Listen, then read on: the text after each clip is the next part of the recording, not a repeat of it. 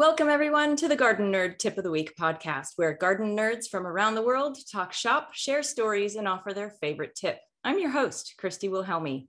Today, we're talking about trees. My guest, Dan Lamb, is the Chief Executive Officer of the Arbor Day Foundation, which, in case you don't know, has helped to plant and distribute almost 500 million trees globally in the last 5 decades. In fact, this year is their 50th anniversary. Dan has been working in the field of conservation for more than 2 decades, and he's the co-author of the new book, Now is the Time for Trees, which I just finished reading yesterday. Welcome to the podcast, Dan. Thanks for having me, Christy. At the beginning of 2022, you became the Arbor Day Foundation's 3rd in its history CEO. But you've been working with the foundation for 17 years. So I'm curious to know what drew you to trees in the first place. Well, everybody loves trees. So that's probably the best part about my job is everybody loves trees. So it's not hard getting people to embrace what we do.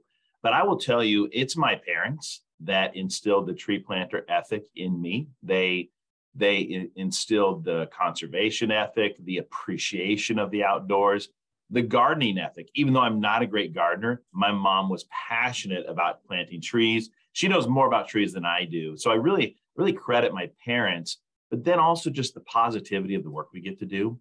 There are so many challenges facing us every single day, and to get to come to work every day and talk about planting trees it's positive and inspiring, and it's really rewarding. So I'm thankful to have this job. You've made me think of something, because you said everybody loves trees, but not everybody sees trees. There's this thing called tree blindness, and I didn't really know about it until a few years ago, really, that it was an actual thing, but it's when people don't see or notice the trees around them. Can you talk a little bit about that? A little bit, and I don't claim to be an expert in it, but trees frame our lives. They are the backdrop of our lives. They frame our neighborhoods, our experiences in so many ways. And so unfortunately, sometimes they get taken for granted. And one of our biggest challenges at the Arbor Day Foundation is making sure trees are seen as a must-have, not just a nice-to-have. Mm-hmm. And so it's making sure people appreciate the trees that are around them, bringing them so many benefits. And I assume you surround yourself with trees where you live, but let's hear a little bit about where you live and what your habitat, if you will, looks like for our listeners. You bet. So I grew up in Lincoln, Nebraska, moved away for several years and moved back here to work for the Arbor Day Foundation. Nebraska is the home of Arbor Day. And we live in a neighborhood that used to be agricultural lands just on the outskirts of town. And so we had this blank slate opportunity with my kids and my wife to plant a lot of trees around our house. And so we have some river birch because we wanted some fast growing trees. We have one of my favorite trees is this bald cypress that just grows straight and tall and beautiful. We've got a beautiful red maple in the front. We actually have a Cimarron ash tree in the backyard that was planted many years ago that we're still treating to prevent it dying from the emerald ash borer. And I've helped a lot of my neighbors plant trees as well. When they found out I work for the Arbor Day Foundation, everybody's knocking on our door asking for advice. And I imagine. and that's fun. And when I have a tree that fails, I have to remove it in the dark of night so as to not tarnish my reputation. Oh, I have lived that. I've lived that as a vegetable garden expert. When, the tomatoes are covered with blight and have to go out into the trash, we just do that at a quiet time during the day. Exactly. Yeah. It's what it is. So, and I kill houseplants. So I'm guessing you probably have failures too. We do. And I will tell you, I'm not a huge gardener. My mom was religious about it. And I have worked in that garden picking weeds. That's probably why I'm not a huge gardener. But my neighbors are huge gardeners. And so and I'm hugely supportive of that. Mm-hmm. So I'm the recipient of bushels of apples and tomatoes and cucumbers and all kinds of wonderful fruits and vegetables throughout the entire season. Nice. And one more question before we move on, because you said apples and I thought, do you include fruit trees as a must-have for people, or is that a want to have? It's a great question. It is a must have. I will Mhm. tell you, we just planted a whole bunch of trees down in Miami, Florida, in a neighborhood where people don't always want trees, but they want fruit bearing trees. Mhm. And so, yeah, it's a must have. If that's the kind of tree that is going to help get people to appreciate the value, even if they just want the fruit, they're still getting the carbon sequestration. They're still getting some shade. They're still getting a lot of benefits. And so I absolutely include fruit trees and nut trees as really important trees. I'm glad to hear you say that because that's how I feel about it too. Yeah. And for those of us who are all about the food, it's like, why plant anything that doesn't produce food? But we'll get to carrying capacity in a minute. That's a later question. So I imagine that your book, Now is the Time for Trees, came about because it's the 50th anniversary of the Arbor Day Foundation. It shares how pretty much every environmental issue can be solved or helped by planting trees. I think most of us are like, for God's sake, plant trees. It's like, it just fixes so many things. So can you share a little bit about the findings described in the book, things that you discovered along your path of writing this? Absolutely. So the 50th anniversary was definitely one of the reasons why we wanted to do the book but the other reason is we want to inspire people to be tree planters and affirm those people who are tree planters that they're doing the right thing. Mm-hmm. And so there's something in this book for everybody. There's lots of information about the power of trees. So there's great research that talks about how tree-lined boulevards and parks can reduce daytime temperatures by up to 10 degrees Fahrenheit, creating cooler cities. Neighborhoods with high tree density report up to 25% lower childhood asthma rates. Mm-hmm. The neighborhoods that don't have high tree density, creating healthier neighborhoods. There's just a power of trees, and we talk about that, but we also celebrate historic and iconic trees in this book. The beautiful sequoias that are unfortunately under threat right now in California. Right. Yeah. The amazing live oaks in the southeastern part of the United States and the southern parts of the US. These iconic trees like the survivor trees in Oklahoma City and the 9/11 memorial that are bringing hope and healing still to people today. And then, of course, we dig into the how to plant, what to plant, where to plant. And it's fun. We're trying to make sure people know in this book, the reason I wrote this book is to make sure people know that in this trying time, where sometimes people scratch their head wondering what can they do to be a part of the solution, it's plant trees. And it's not a silver bullet, but gosh darn it, it really does help. Yes. And this brings up another question that I have, or really a statement, that there's a huge difference in the carrying capacity of a mature tree versus a new tree, which is an argument for not cutting down old trees. But as the saying goes, the best time to plant a tree was 20 years ago. The second best time is today. So what should people know before they choose a tree for their property, given that information? Well, that's a great question. And trees don't live forever. Most of them just don't. I was just in the Morton Arboretum in Chicago this week, and they have brilliant, beautiful oak trees that unfortunately are living out their life. Mm-hmm. And so it's important to be thinking about generations of trees and making sure that we're keeping not just diversity in tree species, but a generational consistency. But when you're going to plant a tree, it really depends on what are you looking for. Are you looking for beautiful fall color or wonderful spring flowers? Are you looking for shade for your home to reduce your energy usage and turn your air conditioner down on hot summer days? Are you looking for a privacy wall, a natural privacy wall to help create a barrier between you and your neighbors who you love, but you may not want to see every single moment of the day? Are you looking for a windbreak on those hot winter days? It really depends on what you're looking for. And then when you've decided what you want, why you want a tree, then you want to make sure you pick the right tree for your hardiness zone, where you live in the country or around the world. And we always encourage people to think carefully about what they're planting. You don't want to plant a palm tree in Michigan. You want to plant the right tree in the right place. And it's always great to get local advice from a local arborist, a local nursery. Go to those local experts who know better than I do what works in your neighborhoods. We can give a lot of good advice in our book, but it's always great to get local advice also. Right. And I know that, so you mentioned that trees don't live forever. All of the palm trees that were planted 100 years ago here in California are now dying because that's pretty much their lifespan. And also during the drought that we've been having, Los Angeles has lost more than 150 million trees, I think it was. I can't remember the number exactly. It was a lot. It was a lot of trees. And so this is the time where I've been encouraging people to go plant native species, California pepper, California oak, California, everything, the acacias that are somewhat Mexico natives, but they tend to do well here, that kind of stuff. And they also support the habitats of species. So is that something else that you consider when you're planting trees in an area? Absolutely. That's one of the biggest reasons why some people plant trees, is to create homes for songbirds and squirrels and that sort of thing. But you bring up a really good point also.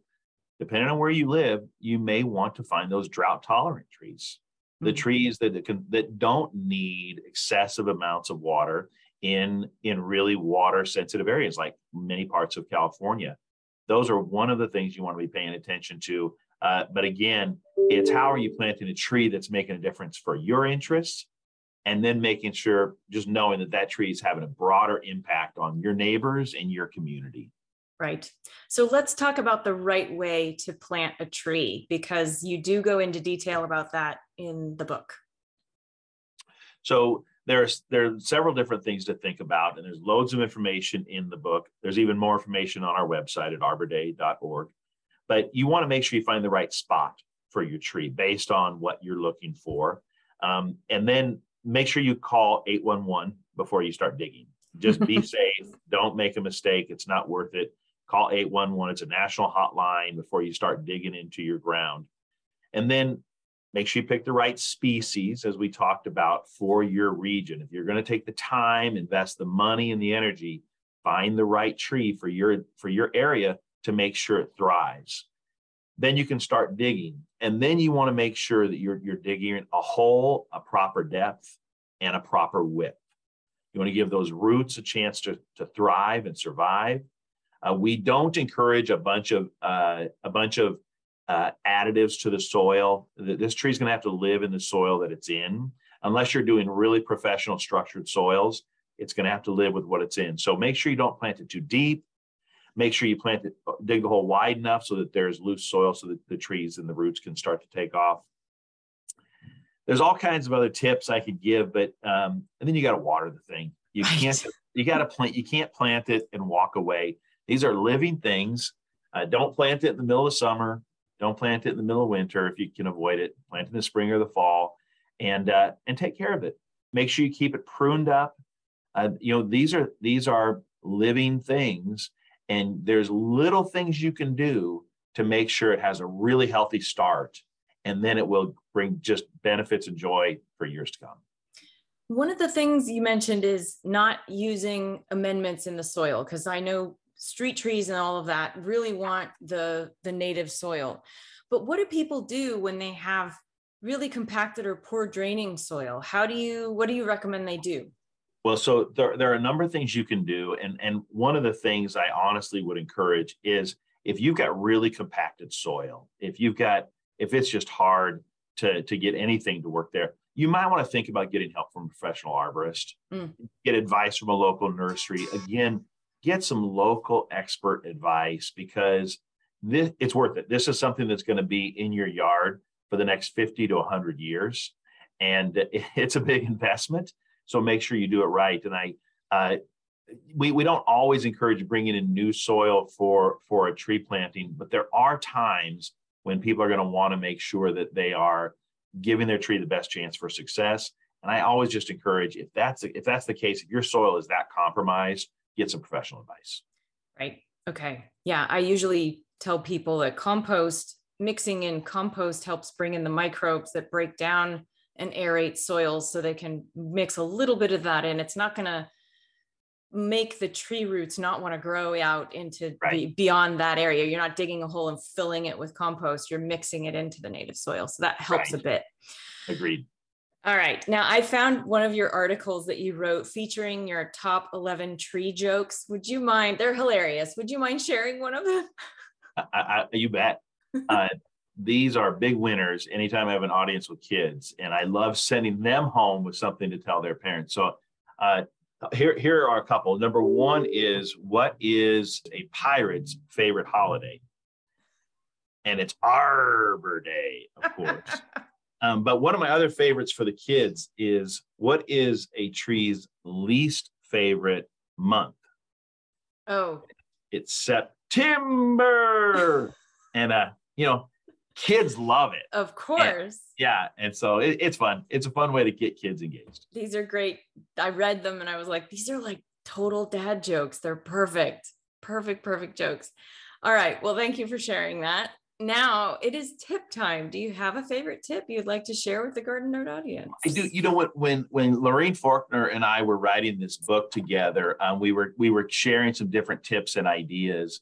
And one that I want to share, and maybe it seems kind of obvious, and we talk about it in the book, but when you buy a tree at a nursery, it always comes with a tag. It tells you how high it's going to grow, how to take care of it, what kind of tree it is. And I think a lot of times people plant the trees, take the tags off, and throw them away. And then they don't have their inventory. Right. And you want to have an inventory. So it's a simple little tip, but just keep the tag and put it in a little booklet, put it in the garage, in a file, something like that. But keep the label, because it helps to give you a reminder of what you've planted, how tall it's going to get. If you're going to plant other trees around it, making sure that you're giving proper spacing. And also, I just think it's almost like a photo album or an inventory of what you've got. And if people have a lot of trees, it's fun to be able to reflect on that. But inevitably, I know people forget what kind of species of a tree it is. So that's it's not a really complicated tip, but it's a little thing. Clip it off for sure. Don't leave the tag on the tree. Right. Save the tag.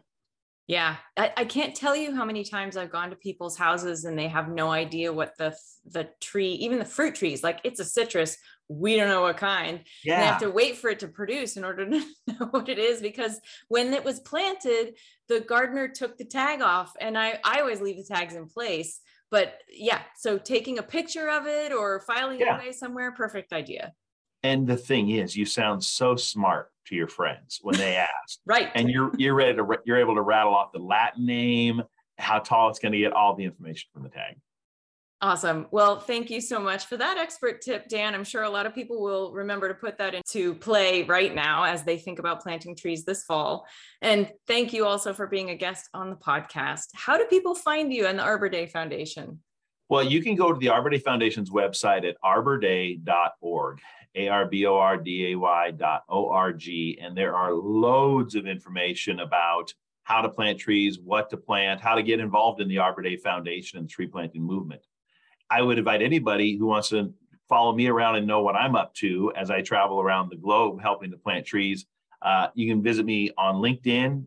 Just look me up on LinkedIn, or on Twitter. I'm at Dan Lambe, DANLAMBE. And again, I've got a great job. I get to talk about trees all the time and work with tree planters. And I'm happy to engage with any of your listeners in any way. That's a great job. Well, thank you so much. Yeah, thank you, Christy. I appreciate it. And congratulations. You've got a great podcast. Thank you. All right, garden nerds, you'll find a link to the Arbor Day Foundation's website this week. We'll also share links to Dan's new book and the rest of his top tree jokes at the website.